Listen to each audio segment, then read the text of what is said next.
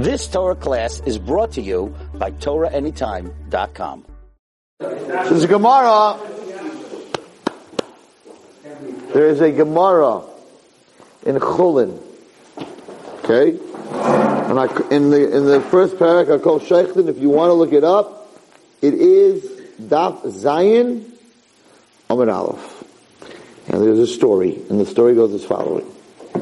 Rabbi Pinchas ben Yair, very famous, many miracles happened for him. Rabbi Pinchas ben Yair had a ka'azah lepidyon shvuyim. Rabbi Pinchas ben Yair was once traveling to carry out the ransoming of captives. Pidyon shvuyim is when Goyim capture Jews, and they're holding them for a ransom. So you got to come up with money to free them. So Rabbi Pinchas ben Yair had this money, and he was going to free these Jews. Pagabe b'Ginai Nahara. He encountered the river Ginai. Okay? And this river was flowing. And he couldn't cross. Amalei. He said to the river, Ginai. That was the name of the river. Chalaikli meimach ve'erva bach. Split your waters for me. Split, so I can cross. I'm going to do a mitzvah. Amalei, I guess it's the malach of the river. The river doesn't speak. Amalei, the river replied, you're going your way to perform the will of your Maker by ransoming captives. Right? That's what you're doing. For Hashem, that's what you're going to do. But I too am flowing, right? I'm a river flowing.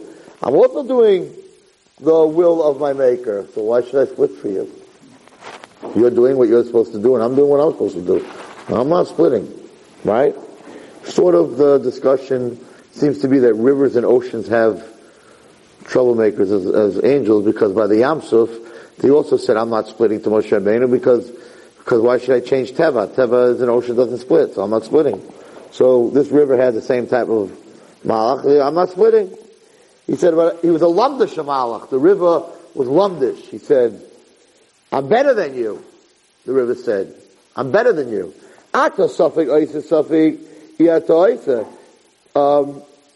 If I split for you, maybe you'll accomplish what you're supposed to. Maybe they won't give you back the captives. Maybe they killed the captives. So you're not so sure for 100% that your mission that you're on is going to be successful. Ani, said the river, Vadayoisa. But I certainly, if I don't split, will accomplish what I'm supposed to do. I'm flowing like a river. So, I'm a bari, and you're a shema. I'm for sure doing what Hashem wants me to do, and you're maybe going to do what Hashem wants you to do. Bari v'shema, bari adif. If you're sure and you're not sure, the sure one wins out. Amalei. So, you hear what the river's saying? I'm for sure doing what I'm supposed to do. You're not for sure. We don't know what will happen. So I'm not splitting. Really, said Rabbi Pinchas ben Yair.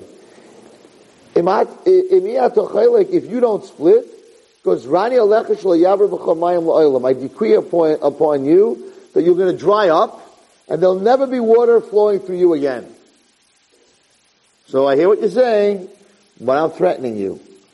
And I'm telling you that if you don't split, this river is over. So what do you think happened? The river split for him. Right? Not a silly river. Now, with him, there was two other people. There was a certain man with Rabbi Pinchas ben Yair on this trip who was carrying wheat that was supposed to be used for baking matzah on Pesach. Rabbi Pinchas ben Yair said to the river, I want you to split for him too, and let him cross. Why? The mitzvah asik, because he's engaged in doing the mitzvah. The river was scared of the threat that he said he's going to dry him up, so he split for him too. And there was a third guy who wasn't even a Jew. There was an Arab merchant that was with them. Amalei, the Pinchas Yair said to the river, I want you to split for him too. Why? So it shouldn't be said that me and the other person, that's how we deal with a traveling companion. That we leave him on the other side and we take care of ourselves. It'll be a chil Hashem. So the river split for him also. Says the Gemara, Rav Yosef, Kama Nafesh Gavra, how great is this person of Pinchas ben Yair? The Moshe Rishit and Rivin, Moshe and 600,000 Jews, Ilu Hasam Chad Zimna. It only split once for Moshe and all the Jews. The Haka Klosen Zimnin, Pinchas ben Yair, split 3 times. He's greater than Moshe and all the Bnei Yisrael. So the Gemara says. The Gemara objects. The Gemara says, no, Rav Yosef. It could be here in this story that it also split once, but it remained split. In other words, he told the river, stay split. So he didn't split it 3 times, but he told it to stay split. So he says, so what Rav Yosef was saying is how great is Pinchas ben Yair that he's like Moshe Rabbeinu. Moshe Rabbeinu, 600,000 Jews, the Red Sea split and stayed split, and Pinchas ben Yair, for 3 people, this river split and stayed split. Now, why am I telling you? It's a very nice story, right? It's a nice story. Rabbi, why are you telling us such a story? It's a very important story. And the answer is as following. Rav Hutna, Rosh Yeshiva of Chaim Berlin, said, I don't understand. Lamaisa, the river was right. The river was right. Oh, threatening a river, that's not an answer to what's going on over here, right? And what was his threat to the river? What kind of answer was that to the river? The river said, I'm doing my job 100%, and you're a maybe, I'm a sure. So what do you have a right to, or what right do you have to drive the river? The river's doing the mitzvah of Hashem, he's doing the work of Hashem. So what do you have a right to dry that up? He was right. You're Hashem, and the river's a bari. So he answered something very beautiful. So Hutner said, what he was saying, what Pinchas ben Yair was saying, I'm greater than you. Doing something that, for Hashem, that 100% for sure will be accomplished, is not as great as doing something for Hashem when you go to do it, you may not be able to accomplish it. In other words, you're going to mincha, it's 15 minutes. You're going to shul, you're going to daven, you have a minyan. Right? But you're going for 15 minutes to do shalom bayis, where you don't know if it's going to work, if they're going to get together. Maybe they're going to even hate each other more after you do that, right? That's greater than going to the short thing. Because you have more of an excuse, you know what, I'm not going, it's not going to happen anyway.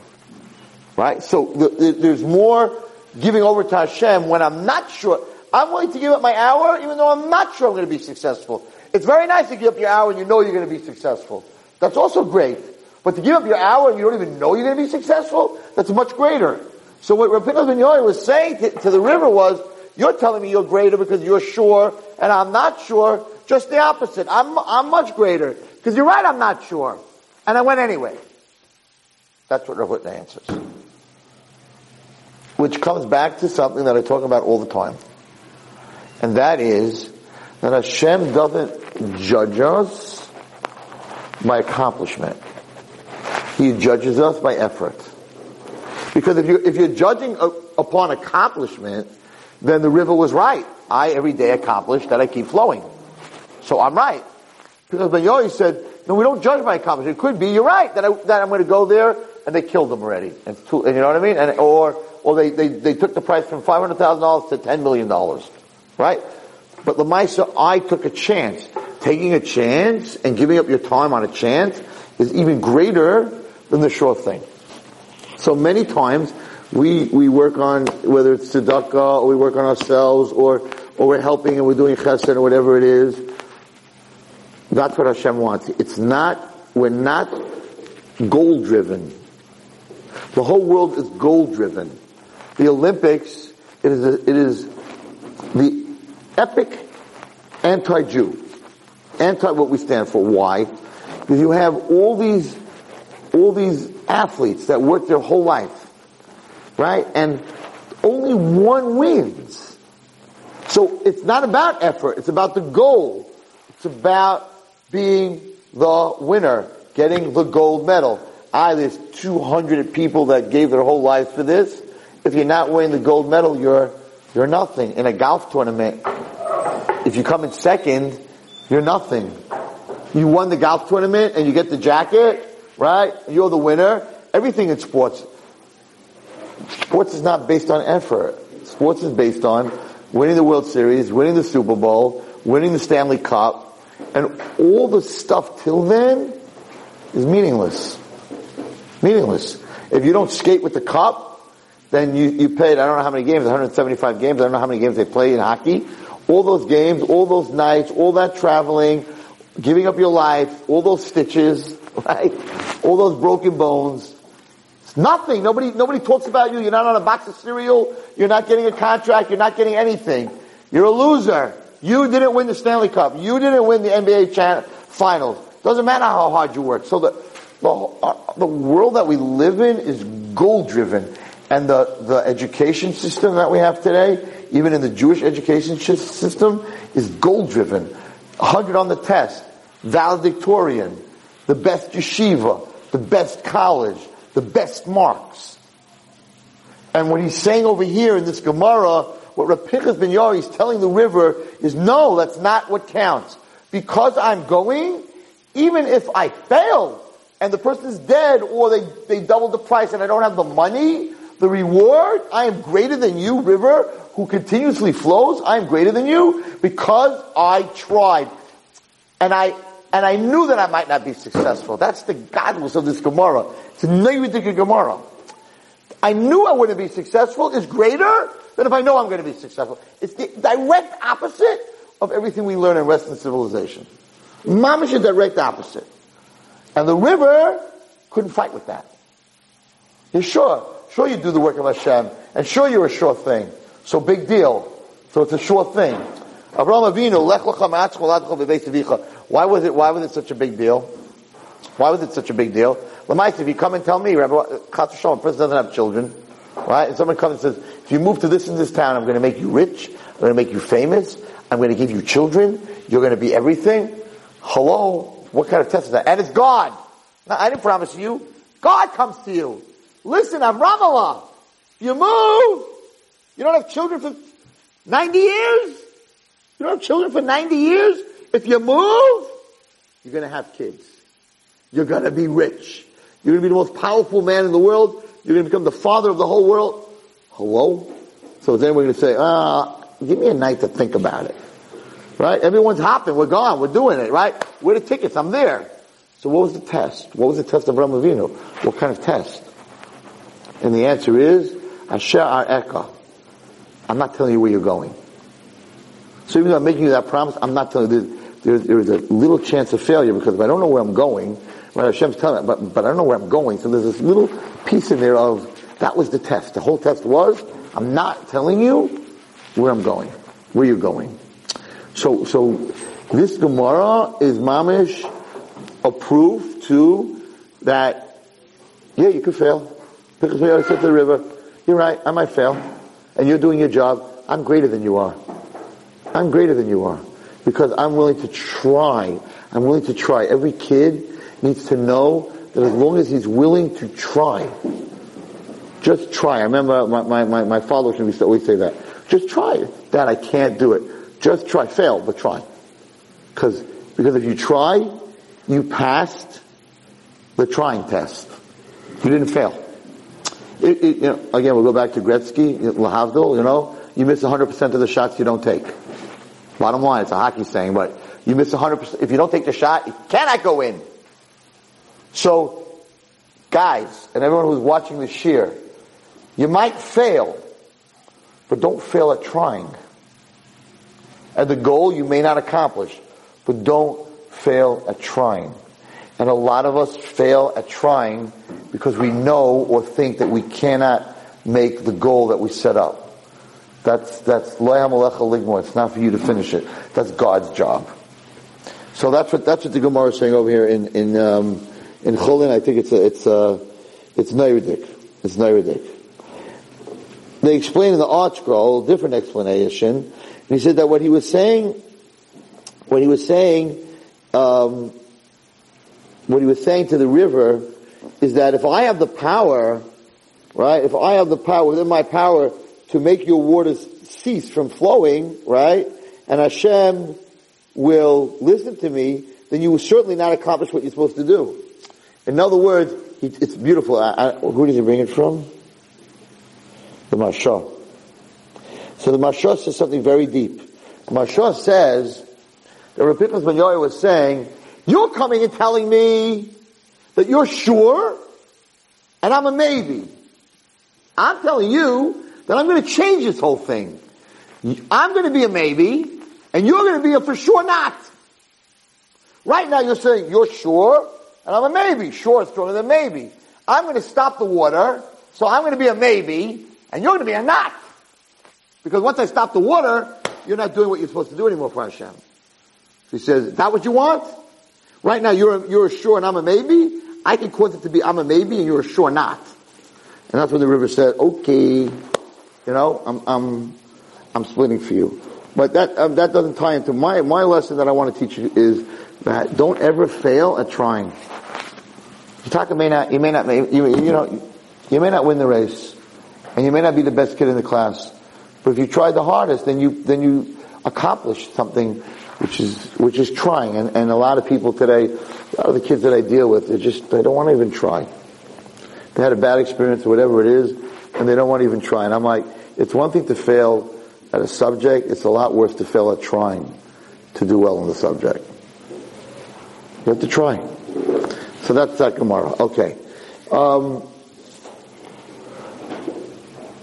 I want to talk about an Inyan called Inyan Beit HaKnesses, which is very tied to this week's Parasha. And the way it's tied, I don't know if you ever read the Parasha parables, the way it's tied is a very interesting psukim, which is really hard to understand, Acharei Mos Kedoshim, right? Because at the end of Acharei Mos, it really talks about who you're not allowed to marry, and all the ervas, right? Eretz Avicha, Eretz Imecha, Isha Ubita. But in the middle of nowhere, it drops in the following.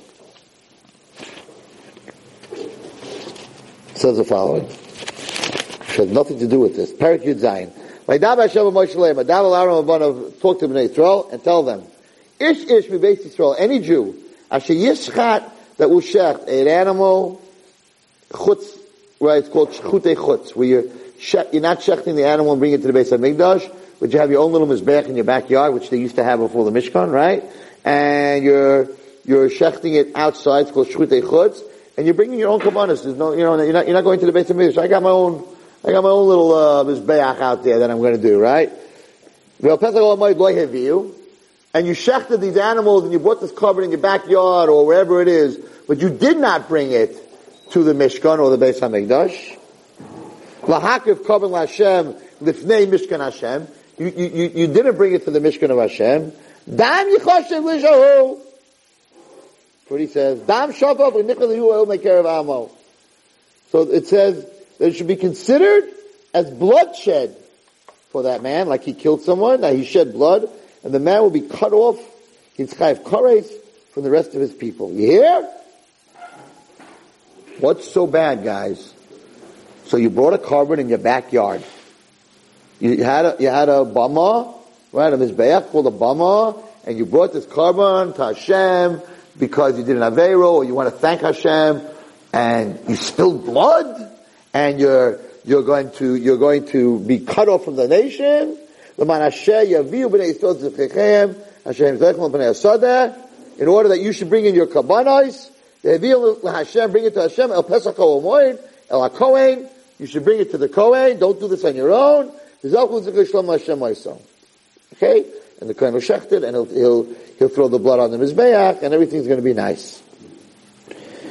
And a person who shechts an animal and brings a strange carbon, in other words, he doesn't bring it to the Beit HaMikdash or the Mishkan, he does it in his backyard on his Mizbeach. Listen carefully to what it says. Why should you be so punished? Because Hashem said, I don't want you any longer to slaughter your offerings. What are the Seirim? Shadim, to the demons. Don't want you bringing sacrifices to the demons. That people follow them. This is a law, an eternal law, that should be for all your generations. So, where are we supposed to bring a carbon today? we don't have a Beis Hamikdash, and we don't have a Mishkan, but according to this pasuk in the Torah, it says, L'dorei seichem, that means for us, that the only place you can bring a karban is in the Beis Hamikdash or in the Mishkan and the Ohel Moed. But we don't have one. So, we know that the Torah is L'olam, everything in the Torah is forever. So what is this talking about? If you're telling us that we should bring our karbanas to the Beit Hamikdash, we can't. So how could this be L'olam? Right? Everyone understands that question? Okay. So I'm going to read it from the Tamim and Hagim. It's extremely severe, but it is based on this pasuk. So before we do that, in the Parashat Parabel, it says,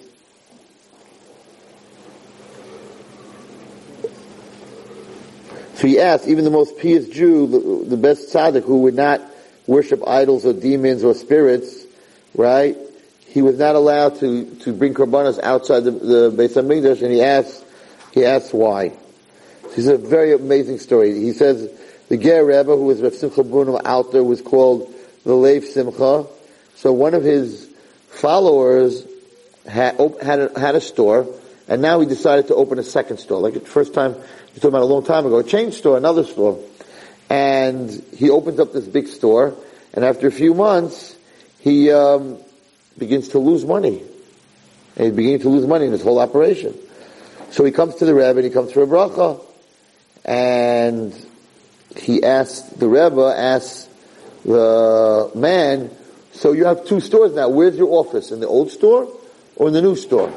He said, no, it's in my new spacious headquarters, my new store, that's where I put my office. So the Rebbe said, okay, I'm going to give you a skula, and if you do this skula, you're going to make all your money back. Every day, go to the old store, and at 10 o'clock, kiss the mezuzah 10 times. Okay? So Rebbe tells you to do that. He figured some mystical thing. So he goes every day 10 o'clock to the old store, and he kisses the mezuzah. Within 2 months, the old store is doing, it had been doing any business, now it was doing amazing. So he came back to the Rebbe, and he asked the Rebbe, I never heard of such a school, of kissing mezuzah 10 times at 10 o'clock every day. You know, what's the deal with it? And the Rebbe said, no. The Rebbe said it has nothing to do with the mezuzah. He said, I know that you're a big businessman, so I want to tell you how to run your business, you see, but since you opened a new store, and that's where your office is, you never went to the old store. If you don't go to the old store, all the employees, they slacked off. But now, every day you came at 10 o'clock, so they knew you were coming, so they all started working, and of course the store started doing better. What does that have to do with anything? So he says, very interesting, he says that you think you can daven at home, and you think you can have spirituality outside of the Beit HaMikdash. What's the Beit HaMikdash today? The Beit HaMikdash today is the Beit HaKnesses. Right? A Beit HaKnesses, a Beit Medrash, a shul, is considered a Beit HaMikdash Katan. So, people think, right, that I can daven at home, I can daven on the train, right, I can daven in all these places. What's the difference? So he says, no, there is a very big difference. He says that you have to go and visit the place of spiritual business. When you go to shul, and there's a minyan, and there's tzedakah, and there's learning, right? It's just a very different thing. But going to work every day, and davening in your house, and davening in the street, and davening in wherever you're davening, but not coming to shul, is like this guy not coming to his store to see what's going on.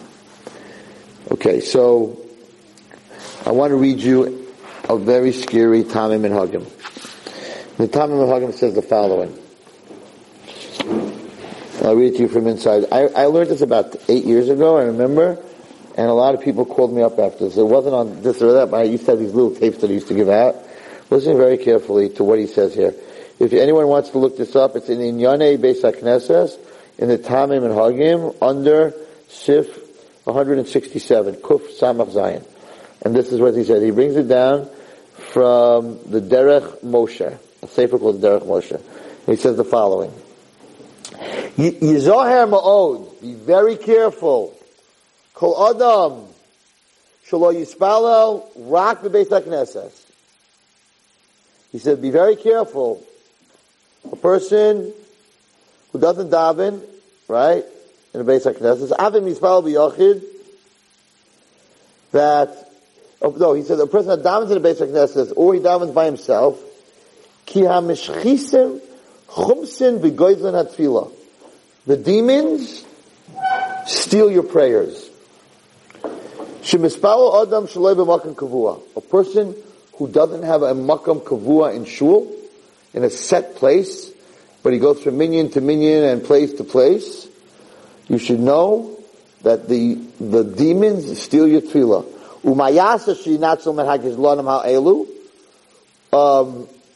How do you save yourself from these robbers, these demons?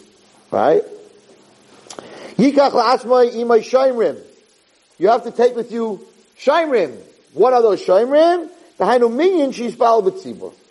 When you daven b'tzibur, these demons don't have a chance to steal your tefillahs.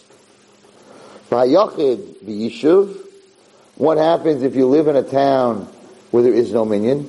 Right? So what are you going to do? He says, he has to, in your house, you have to make a place, that's a chosen place in your house, that you always daven in the same place in your house. If you make this special place for davening, because there is no minyan in your town, then the Shekhinah will rest in that specific place in your house. He says, and I want to warn people who live in a place that don't have a minyan, and they daven by themselves, or he's an honest, he's a doctor and he can't daven with the minyan, whatever it is, and he's not able to daven with the minyan. How do you choose? How do you make a place in your house? If you daven b'yechidas, how do you make a place in your house that becomes a makam kavua l'spalo? And he says,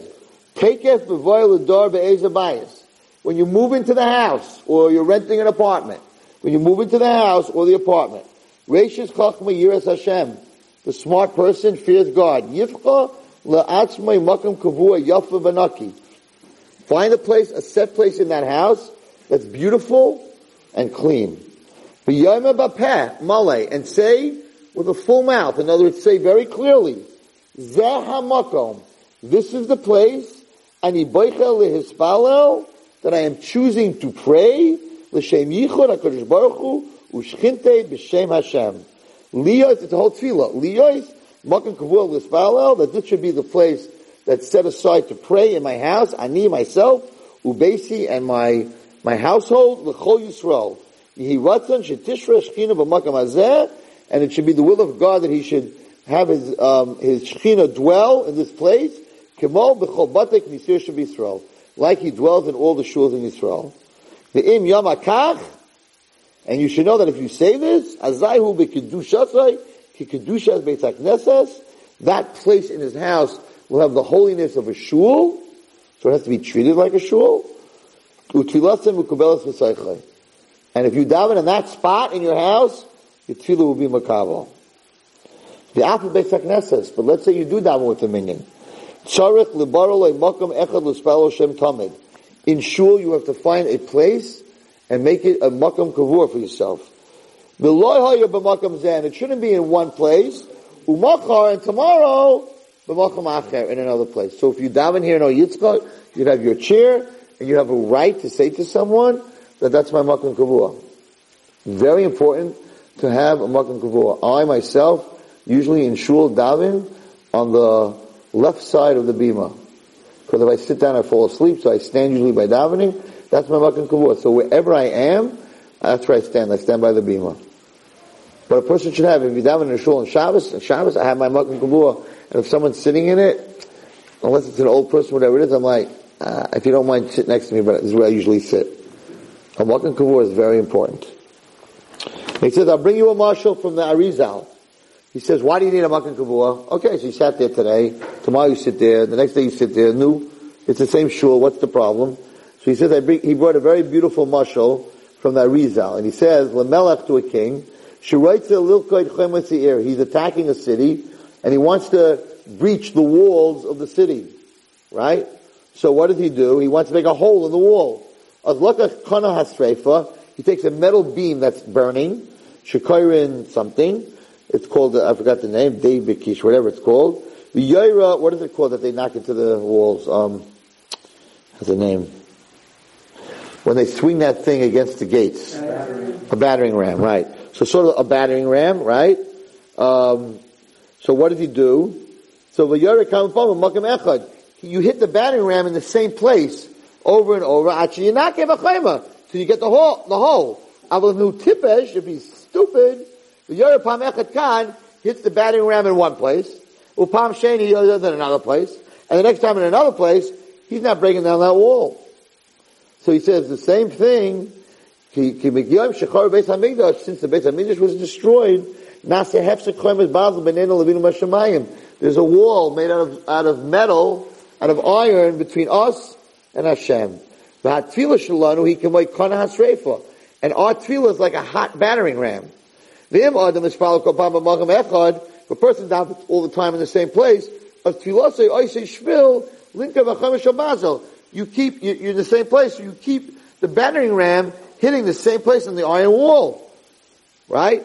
And therefore you're able to get through and your tool is able to go through. But in Lav, if you keep switching places, you're not going to be able to make a hole. You're not going to be able to get your tools over that.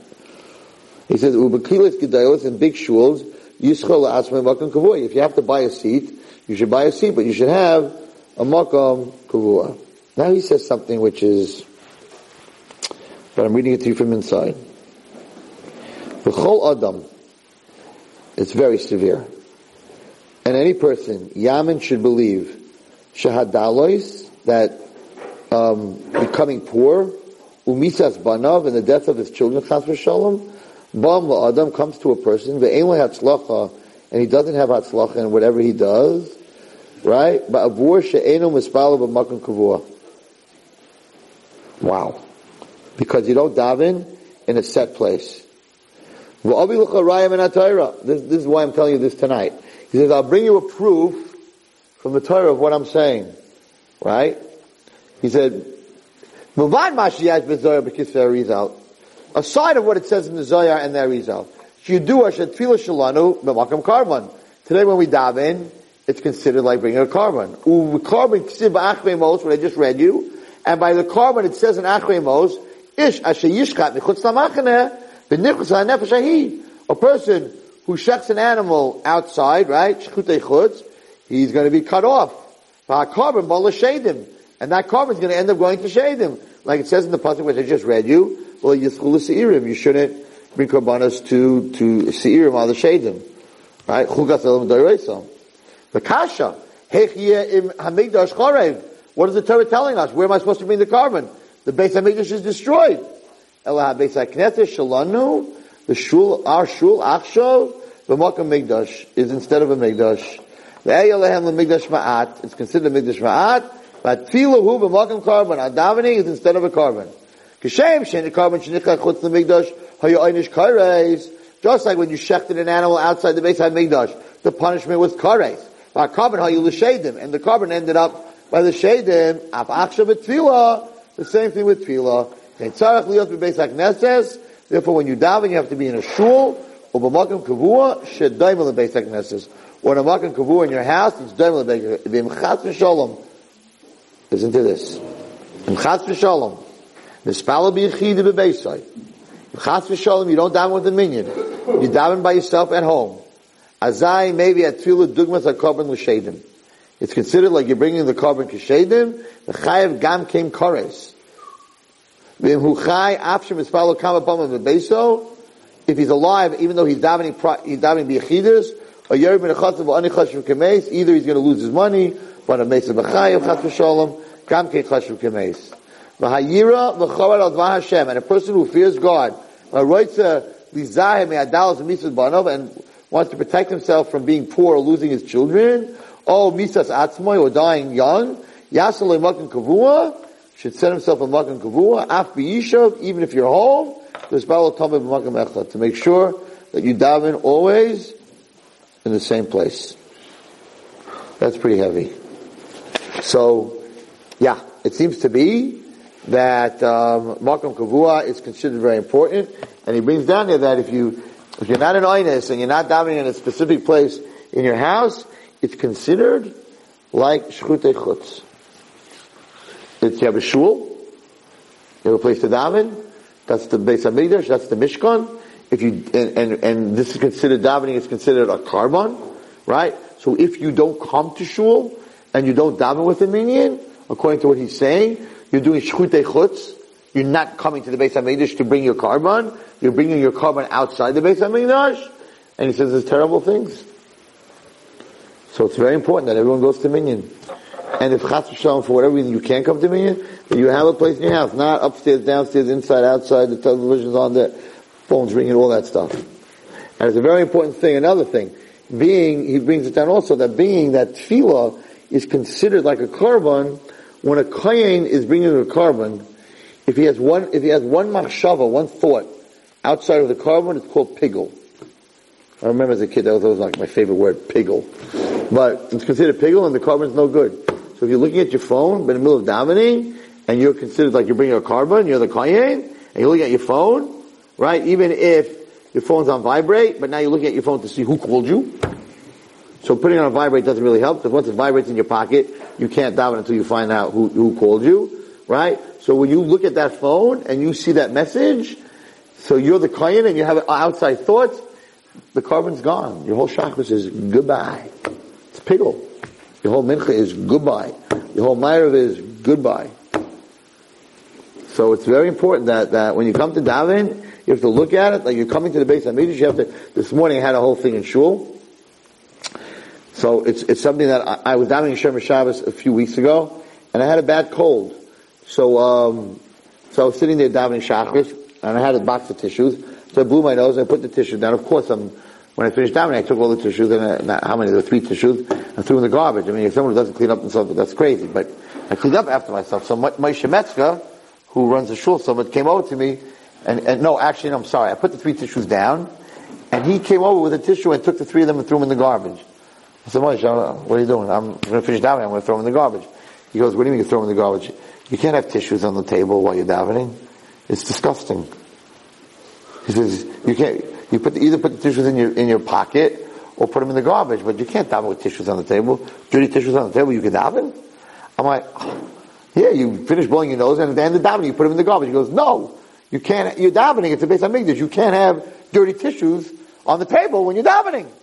So you can't wait till later to throw them in the garbage. You gotta put them away now. So this morning, on my landhouse, the guy sitting next to me has like a pile. He had a very bad cold, and he keeps putting these tissues, and he keeps putting these tissues. And it really is disgusting to see a bunch of dirty tissues on a table while you're davening. He was the guy next to me, right? And I'm thinking to myself, but, I never used to clean them up till afterwards. Anyway, so I took a tissue, and I did the same thing. And he was a young guy, and he says Hey, Walston, why are you doing that? I was going to throw it out. I'm like, I know, I just learned last week though, that it's Taki was right. I said, I didn't see it with my own tissue, they didn't see it. But I'll see next to you, that's not your fault. I said, I do the same thing. I said, there's a bunch of dirty tissues on the table. You're davening to Hashem, it's a Beit Hamikdash. What do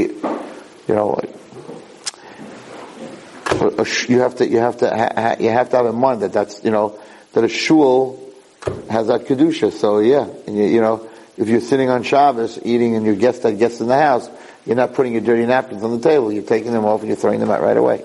So we have to work on our tefillah and our davening and how we respect davening. Okay, so this week's parsha was also Acharei. It was also Kedoshim. So this is a very cute story. I have said this, I don't think to this group, but I also think that this is a very important. So in Kedoshim, right, we learn Kedoshim, what? Acharei Kedoshim. Yeah.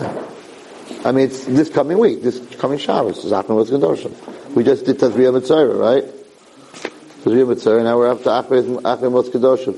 There's a joke about that. After everyone dies, when you go to a funeral, right, they get up and they make a whole big eulogy, what a big tzaddik and gadol, right? No matter what the guy was, everyone gets up and all the rabbis to say, Acharei, after you die, Kedoshim, you're holy. Everybody says good things about you. Okay. What? What, like you considered like you're dead after you get married? I would not repeat that. What? They say, yeah. Well, there you're supposed to, it's brought down. Because you're supposed to make the kala love her husband, you're supposed to make the husband love the kala. So there's a din that you're supposed to speak nice about both of them. Even if it's not true? What? Even if it's not true? You can't find something good to say? There's always something good. He's a great ball player. You know, when people call me up for shidduchim about guys, whatever it is, I say, listen to what I'm not saying. Right? So someone calls me up and says, tell me about this boy. I'm like, he's an amazing ball player. They're like, okay. I'm like, no, he's really good. He's like a superstar. So what I'm not saying is that he's learning and he's doing that, right? So listen to what I'm not saying. But there's always something good to find about this. If you can't find, we went about this last week, if you can't find something good about the person, then you're missing something. If 101 judges say guilty, he's innocent. You always have to be able to find something good about someone. That's for sure. Right? That's the godless. The godless is being able to see the potential in everyone. I love that Gemara, the famous Gemara with Eliyahu Navi and the Tana, and they were walking by this donkey who was dead for a long time, and it was full of flies and it was disgusting. And Eliyahu Navi and the guy and the Tana said, "Let's go somewhere else." And Eliyahu Navi said, "No, look how beautiful his teeth is, because the donkey has big white teeth, even though the rest of him was disgusting." Eliyahu Navi was trying to teach him that in the worst things you can always find good. You have to have that ability. Where did that ability come from? It comes from what you see in others is what you see in yourself. So if you can find good in yourself, I happen to have learned that Mishnah in Pirkei Avos today. Al tas atzmacha Russia. Don't make yourself into a Russia. Right? So that's very hard to understand. What do you mean? You should be hard on yourself. I spoke Lashon Hara today. I'm a Russia. I looked at a girl. I'm a Russia. I have to do tshuva.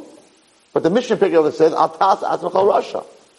And you would think that to do tshuva, I'm going to walk around and say I'm a great guy, so I don't need to do tshuva. Right? It doesn't say you should walk around saying you're a great guy. It says you shouldn't make yourself into a Russia. And the question is, right, I happen to have learned the Mishnah today.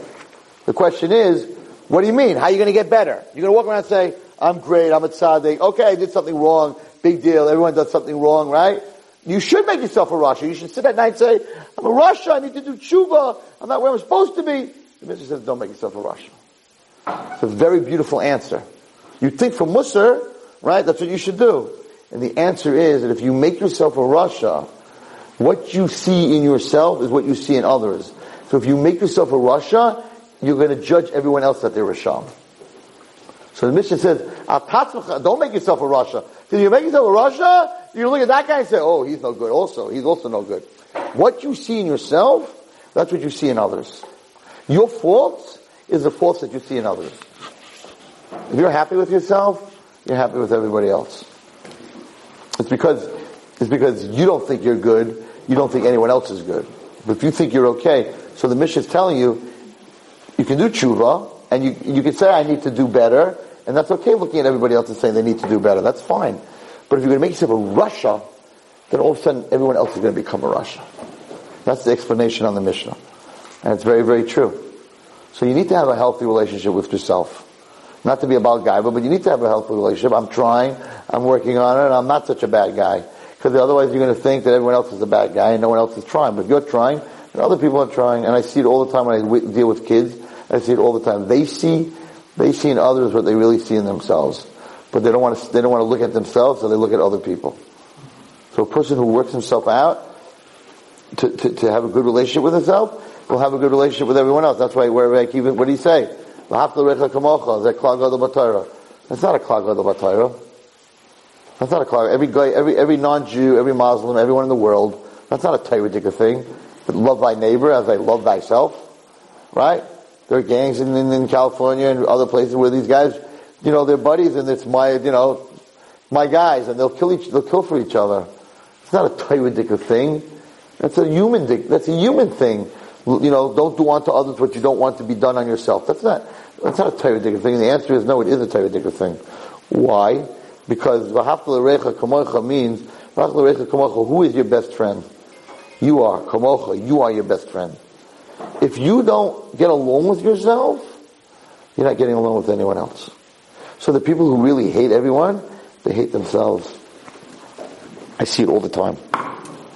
People who are happy with themselves and they get along and they're in a good place, the world is great.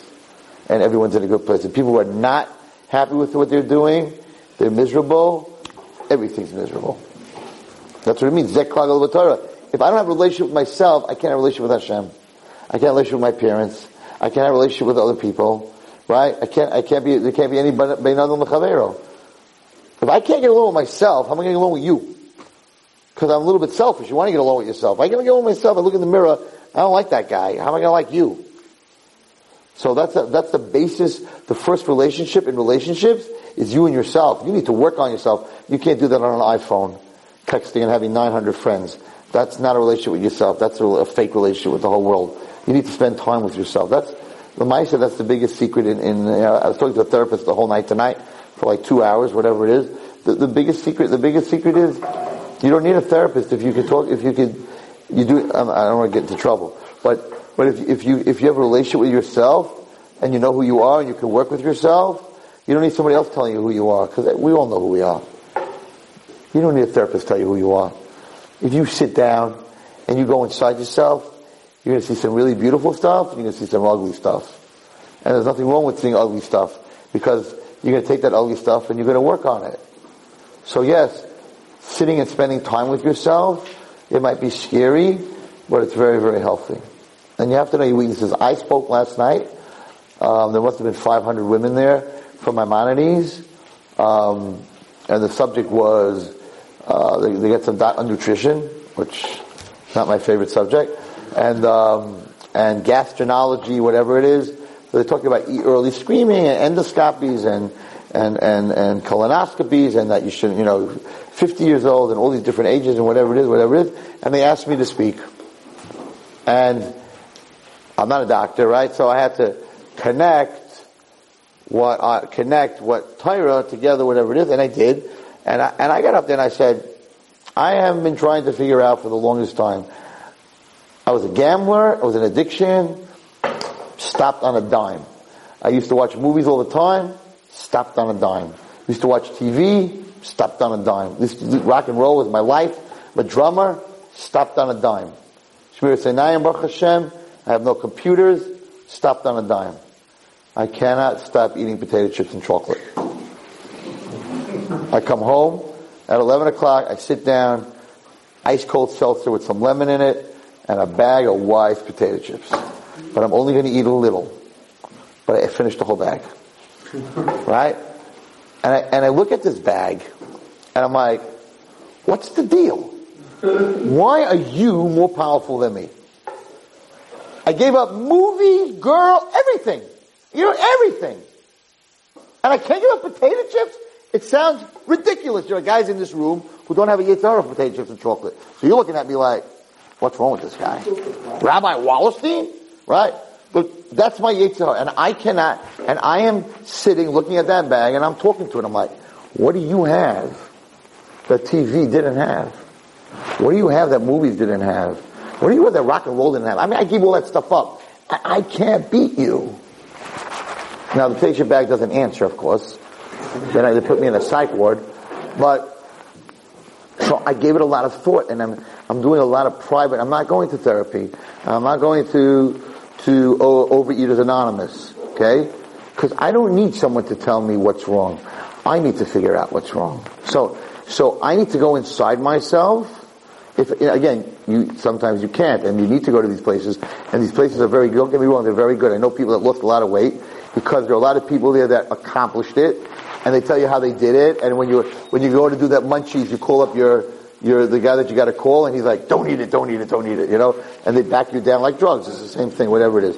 And I'm looking at I'm looking at this stuff, and I'm like, why can't I beat it? And I know why I can't beat it, but I'm going into, because it's potato chips, and it doesn't say in the Torah you can't eat potato chips, and it doesn't say in the Torah you can't eat chocolate. So I am tied. This is work. I am tied in. So far, Hashem should bless me. I am tied in my spiritual world. I can say no, because these things are wrong. So at 50 years old, my father's Rav, Rabbi Horowitz, told him that when you turn 50, you should take on something new. It's half of 100 years. You should take on a new chumrah in your life. My father took Rabbeinu Tam's, but then when my father died, I wasn't 50, I was in my 40s. I took his Rabbeinu Tam's, I started wearing it. So I couldn't take on Rabbeinu Tam's. What did I take on? Cholovakim. Now let me tell you, Cholovakim, right? I mean, we're talking about Haagen-Dazs. Okay? We're talking about deep Belgian chocolate Haagen-Dazs. I can't eat that. No more Cholovakim. No, I didn't take on eating Cholovakim. I took on not eating Cholovakim. No, I took on that Cholovakim. So, Cholostam, whatever, Cholostam. So, Belgian chocolate with caramel Haagen-Dazs. Wow. Right? I mean, that's like crazy. Now, I love coconut. Okay? Mounds. I used to eat mounds of mounds. Okay? And I travel a lot. So when you go there, you got Almond Joy, and you got Mounds, and you got Famous Amos chocolate chip cookies, and it's all Cholov Stam. I have no problem whatsoever. I don't look at the Mounds. They don't talk to me. I don't look at I don't look at Haagen-Dazs. Why? Because it's a spiritual thing. It's Cholov Stam. And I took on this spiritual thing, not to eat Cholov Stam. I have no problem with it. I have no problem. I don't want Haagen-Dazs. I'm not interested in any of the Cholovakim. That's all. I'm not one of those, what was that called? Tasty cream? Krispy Kremes. Krispy Kremes after Pesach? It's like, whoa! No problem. No Yetzer Hara for it at all. Why? Because in my head, it's a spiritual thing. So it's an Aveira. For me right now, I took it on. It's a neder. It's an Aveira me to eat it. So for me, I have no problem with all that.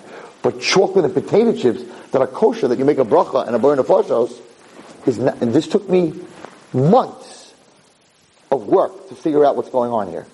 It's not an aveira. It's just a physical thing. So it's physically not good for me. I'm a diabetic. Chocolate is like, right? So it's physically not good, and my cholesterol is not great, so potato chips is not a good thing. So it's physically not good for me. Yeah, but I'm a Rebbe, Hashem will protect me, and my father had a strong heart, and, last time when I was speaking, we all make these things in our heads, right? What's the Yetzer Hara's big word? I call it the D word, capital D, right? And I'm not talking about my report card right now. Capital D, then is what? Different. I'm different. You're right. Most people, they have high cholesterol. It's not good for them, whatever it is. But my father, Baruch Hashem, he died from cancer at 67, but he didn't have any heart problems. So I'm different. This guy's I'm different.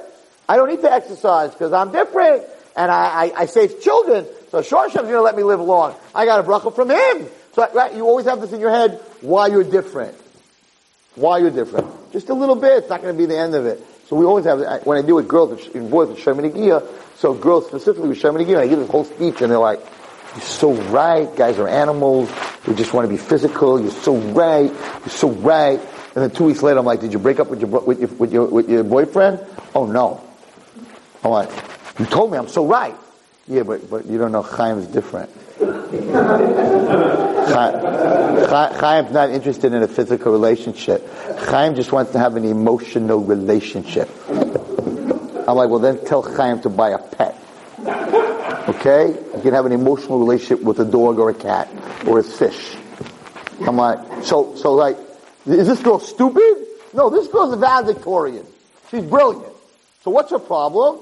It's her, you're different. You can be, you can hold hands, but nothing else is going to happen. You're different. Right? So I told her, I said, you might be different, but he might not be different. How do you know he's different? Oh, Rabbi Wallerstein, you're so right, but if you got to know him, if you got, I have a share on this. If you got to know him, I'm like, I don't need to get to know him. He's a guy, you're a girl, we're not different. Right? What does it say in the Constitution? All men were created equal. They didn't mean it for that, but that's what they meant. Right? We're all created equal. And that's why, ain't up a trouble. What did the Gemara say? I didn't say this. Gemara says, ain't up a trouble rayas. No difference between me, Rav Moshe Feinstein, Rav Chaim Kanievsky, and you guys. No difference. Ain't up a trouble rayas. Rav Chaim Kanievsky cannot be in the room alone with a woman. It's yichud. Rav Chaim, the girl adult, tzaddik, he's 85 years old. What are you talking about? Halacha is halacha, ain't up a trouble rayas. So the Torah is telling us, you are not different. Nobody is different when it comes to immorality with a girl and a boy. Ain't apotropos la'arayis. Don't let the Yetzer Hara tell you. They close that down. Don't let the Yetzer Hara tell you that you're different. We're telling you, ain't apotropos la'arayis. You can't leave a man with a dead body of a woman in a room together alone. Shulchan Aruch. Are you crazy, Rebbe? What are you talking about? That's disgusting. Okay. Gemara says, "Ein apotropos larayis."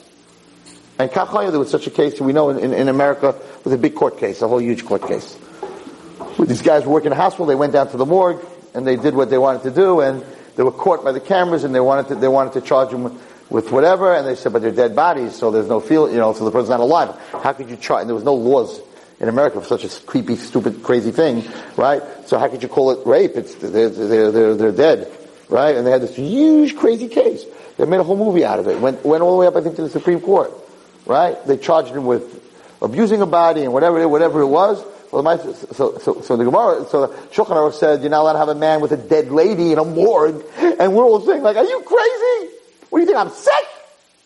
The Gemara says, we don't think you're sick. Ain't up a trouble larayis. You can't be with a dead lady alone in a room. Ain't up a trouble larayis.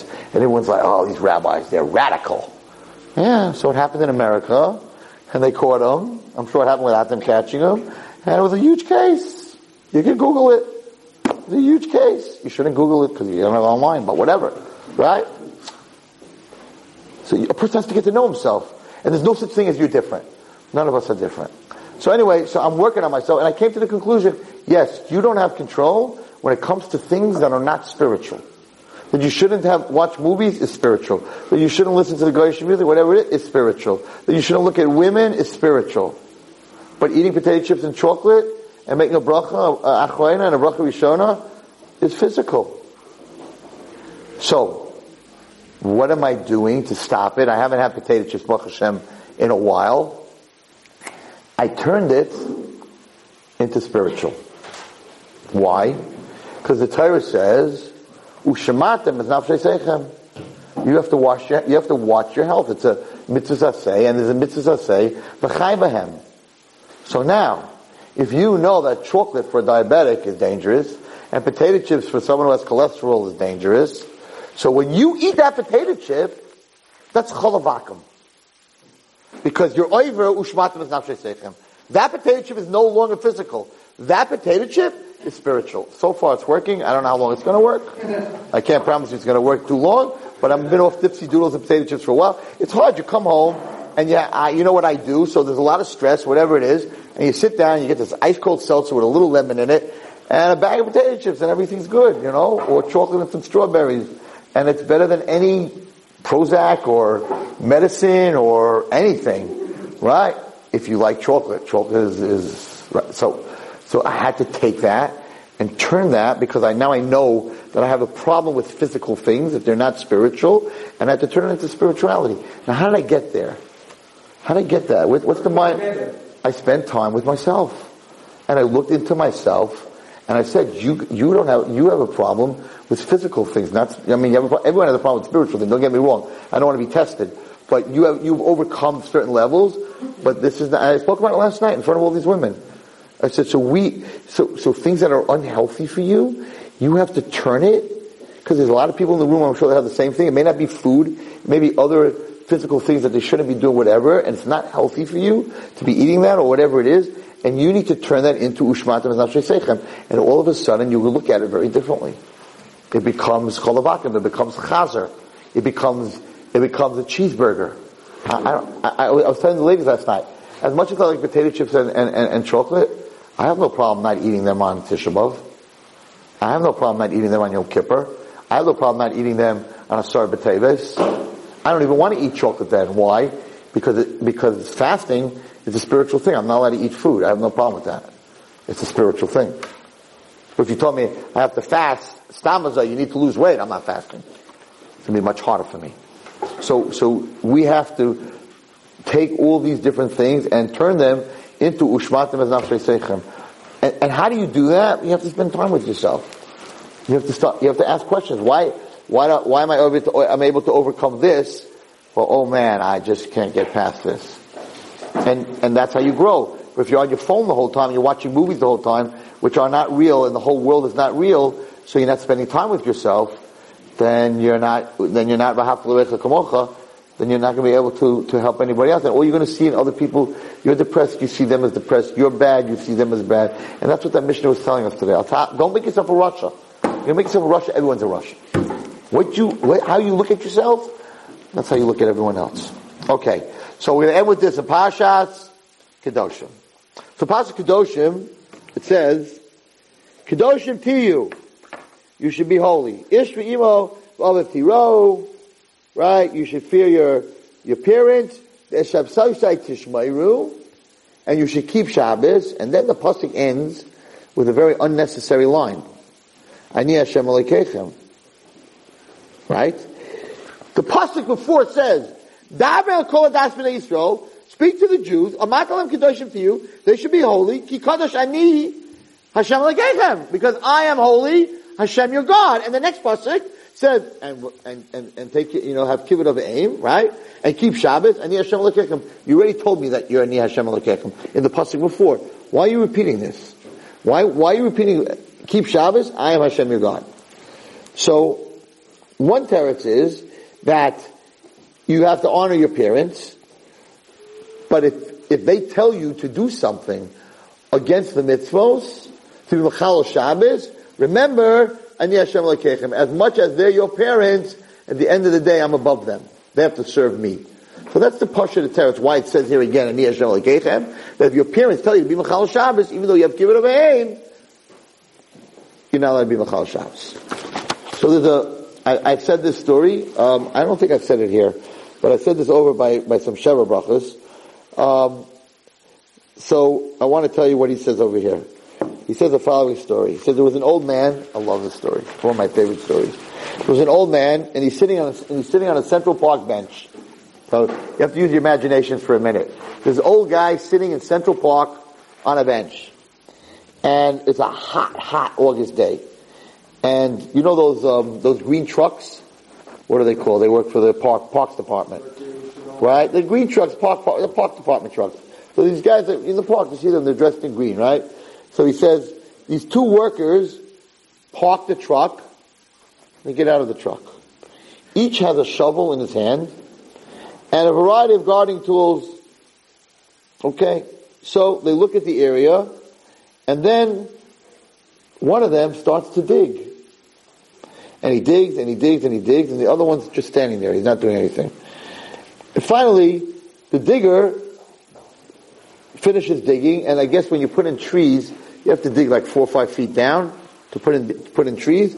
So he digs in this huge hole, right? And he finishes digging, and he goes back to where the other guy's standing, and the two of them just look at each other. And they wait 5 minutes. After 5 minutes, the other guy who didn't do anything goes and he takes the dirt that the guy dug out of the hole, and he puts it back into the hole, right? And he pats it down firmly, right? And they measure off 12 feet, and they do it again. He digs the hole, he waits, after the hole's dug, they wait 5-10 minutes, then the guy goes, he fills up the hole, and he pats it again. And this guy's watching this, it's a very hot day, and he's like, what's going on with these Meshugam? He digs the hole, he fills the hole, he digs the hole, he fills the hole, and what are they waiting for in between? And he's just watching this every 12 feet, the whole day. They start at 10 o'clock, it's now 4 o'clock, and these guys are going through Central Park, digging holes, filling it, waiting, digging holes, filling it. And they don't understand what's going on. Anyway, so finally, the old man gets up, and he walks over to the two guys, and he says, what in the world are you doing? Like, what do you have accomplished? You dig holes and you fill them, then you dig holes and you fill them. Like, why would New York City hire you to do this? So, the first guy who was digging the hole says, excuse me, we're planting trees. So the old man says, you're planting trees? What are you talking about? He goes, I dig the hole, the next guy puts the tree in it, and then he fills up the hole and pats it down. And that way the tree has support because he pats it down. So the elderly man says, but I don't understand. There's no tree. He says, oh, we're union workers, and the guy who puts the tree in, he didn't show up today. Well, we're doing our jobs because we're not going to miss a day's pay. And I remember when I heard this story, I was just imagining watching these guys go through Central Park, right? So they waited the 10 minutes in between for the guy to put the tree in, but he wasn't there. So they don't care. they just kept doing what they're doing, they just kept doing what they're doing, they just kept doing what they're doing. So he says that you have to understand what the pasuk is telling us over here is that just honoring your parents, right? There's another partner. In every person, there's a mother and a father, but there's a third person. There's the one who plants the tree. There's the mother and the father, but there's the one who plants the tree. So HaKadosh Baruch Hu says, honor your mother and father, but remember, that's not enough. Ki ani Hashem Elokeichem. Part of, outside of honoring your mother and father, I have to be part of that equation. So therefore, if they tell you to do something that is against what I said, then the third guy is not here, because I'm the third guy, and they're telling you not to do the mitzvah or be machal Shabbos, so all you're doing is making the hole, closing the hole, making the hole, closing the hole, making the hole, closing the hole. But I took this story, when I read it, I took the story as a totally different look, and maybe it's part of what we're talking about tonight. And that's doing things by rote. In other words, when you daven, when you learn, when you do a mitzvah, if you don't have the machshava, and you don't have the kavana, right? What you did is you dug a hole, but the kavana and the machshava is the tree. So you came to shul, you dug the hole, you said the words, you finished davening, you patted it down, you said Aleinu, and you left. But there's nothing growing. There's nothing happening, there's nothing growing.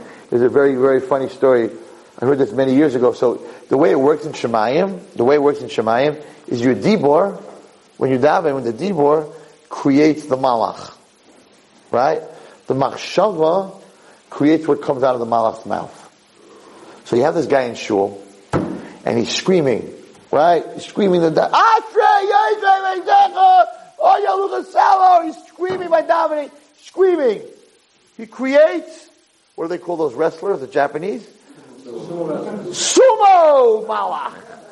Creates a sumo malach. 800 pounds, 6-7 feet tall. Because the dibor creates the malach.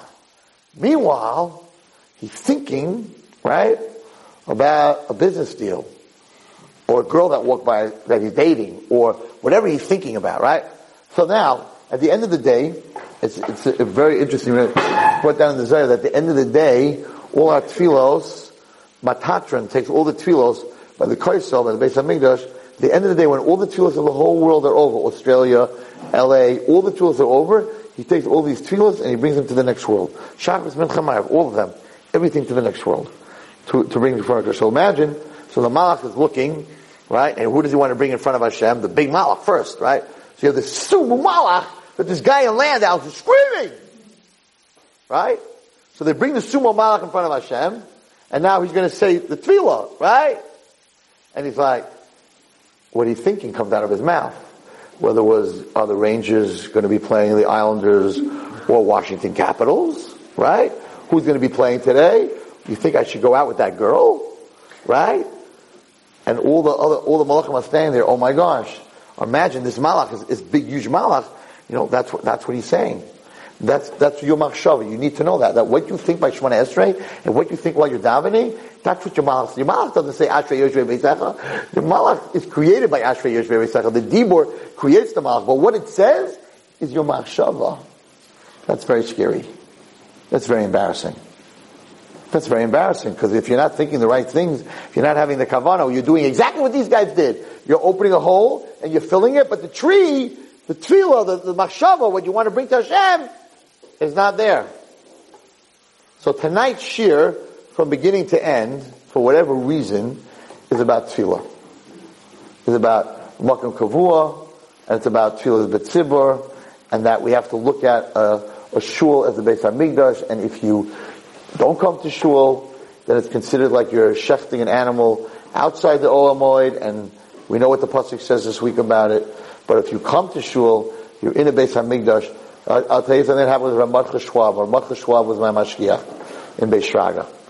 Ramad Cheshwab was by far one of the Lamed Vavniks. He was one of the biggest tzaddikim that lived in our generation. Only at the end of his life, people came to him for brachas. People realized he wrote some svarim. people realize this man was one of the biggest tzaddikim in the world. I was in 10th grade, sitting in the bathroom in Beit, sitting in the stall. And I see, from underneath, I see somebody picking up the tissues on the floor of the stall next to me. I guess the guy just left some tissues on the floor. And in front, where the sink was, right, you see, I could see it, he was cleaning up. And I saw that it was Rav Schwab. I saw his hand, his very white hand. I knew who it was. I was like, I'm sitting in the bathroom, and Rav Schwab's in the bathroom, cleaning up the toilet paper that's on the floor. So, I washed my hands, I came out, I said, Ashiyatza, and I went upstairs, Mashkiach, he was my Mashkiach, and I went over to him, I said, the Rav doesn't need to do this. I'll make sure that the Bachrim, I'll talk to the Bachrim, I'll make sure that guys don't leave, it's not, it's not covered for the Rav, for the Mashkiach. He looks at me, he had this face that lowered. He said, it's a covered. It's a covered. Covered to clean the toilet paper? It's a covered. I said, it's a covered? It's a Beit Hamikdash. Kohen. He says, Trumas Hadeshen. Trumas Hadeshen was the ashes that were left at the end of the day from all the burnt carbonates. I don't know if you've ever gone to a barbecue, but the fats and the ashes is, you ever try to clean up the top of a barbecue? That's Trumas Hadeshen. And it says that the Kohanim, the Trumas Hadeshen, was the big thing. It made you rich, whatever it was. To him, Beit Shraga, the yeshiva, was the Beit Hamikdash. And to clean the Trumas Hadeshen and the dirt of the Beit Hamikdash is an honor. That's how Rav Schwab looked at the bathroom. Not inside there with the Aron HaKodesh in the city. The bathroom of a shul, the bathroom of a yeshiva, to him, the Beit Hamikdash. We have to treat a shul. I'm not telling you to get to the level that you treat the bathroom that way, but don't put your tissues on the table, and don't come in shorts with your shirt out, this new custom that yeshiva boys have. I don't know what it is. I go to land, I don't understand. You go to a shul with your shirts out, your tissues out and your shirts out. You're standing in front of HaKadosh Baruch Hu. When you grow up and you have a multi-million-dollar real estate deal, you're going to come with your shirt out? For sure not. So it may be style, it may not be style. You walk into a base measures, you put on your tie, you put on a tie, or you tuck yourself in, you don't come in sandals. First of all, halachically, you're not allowed to daven with your feet showing, your bare feet showing. That's a halach in the Mishnah Berurah. You come in sandals, you come in dressed like, the bathroom is the Beit Hamikdash. Can you imagine what the Beit Medrash is? You're coming in front of HaKadosh Baruch Hu, you're bringing a carbon. You see how makpid, it says in Talmud and Haggadah, how makpid, you have to be for makam kavua. We have to be much more sensitive to our shuls and to our makam kavua and to our machshavos. And if we do that, then our tzulos will be niskabel, and then Mashiach will be here. Maybe Meinu Amen. You've just experienced another Torah class brought to you by TorahAnytime.com.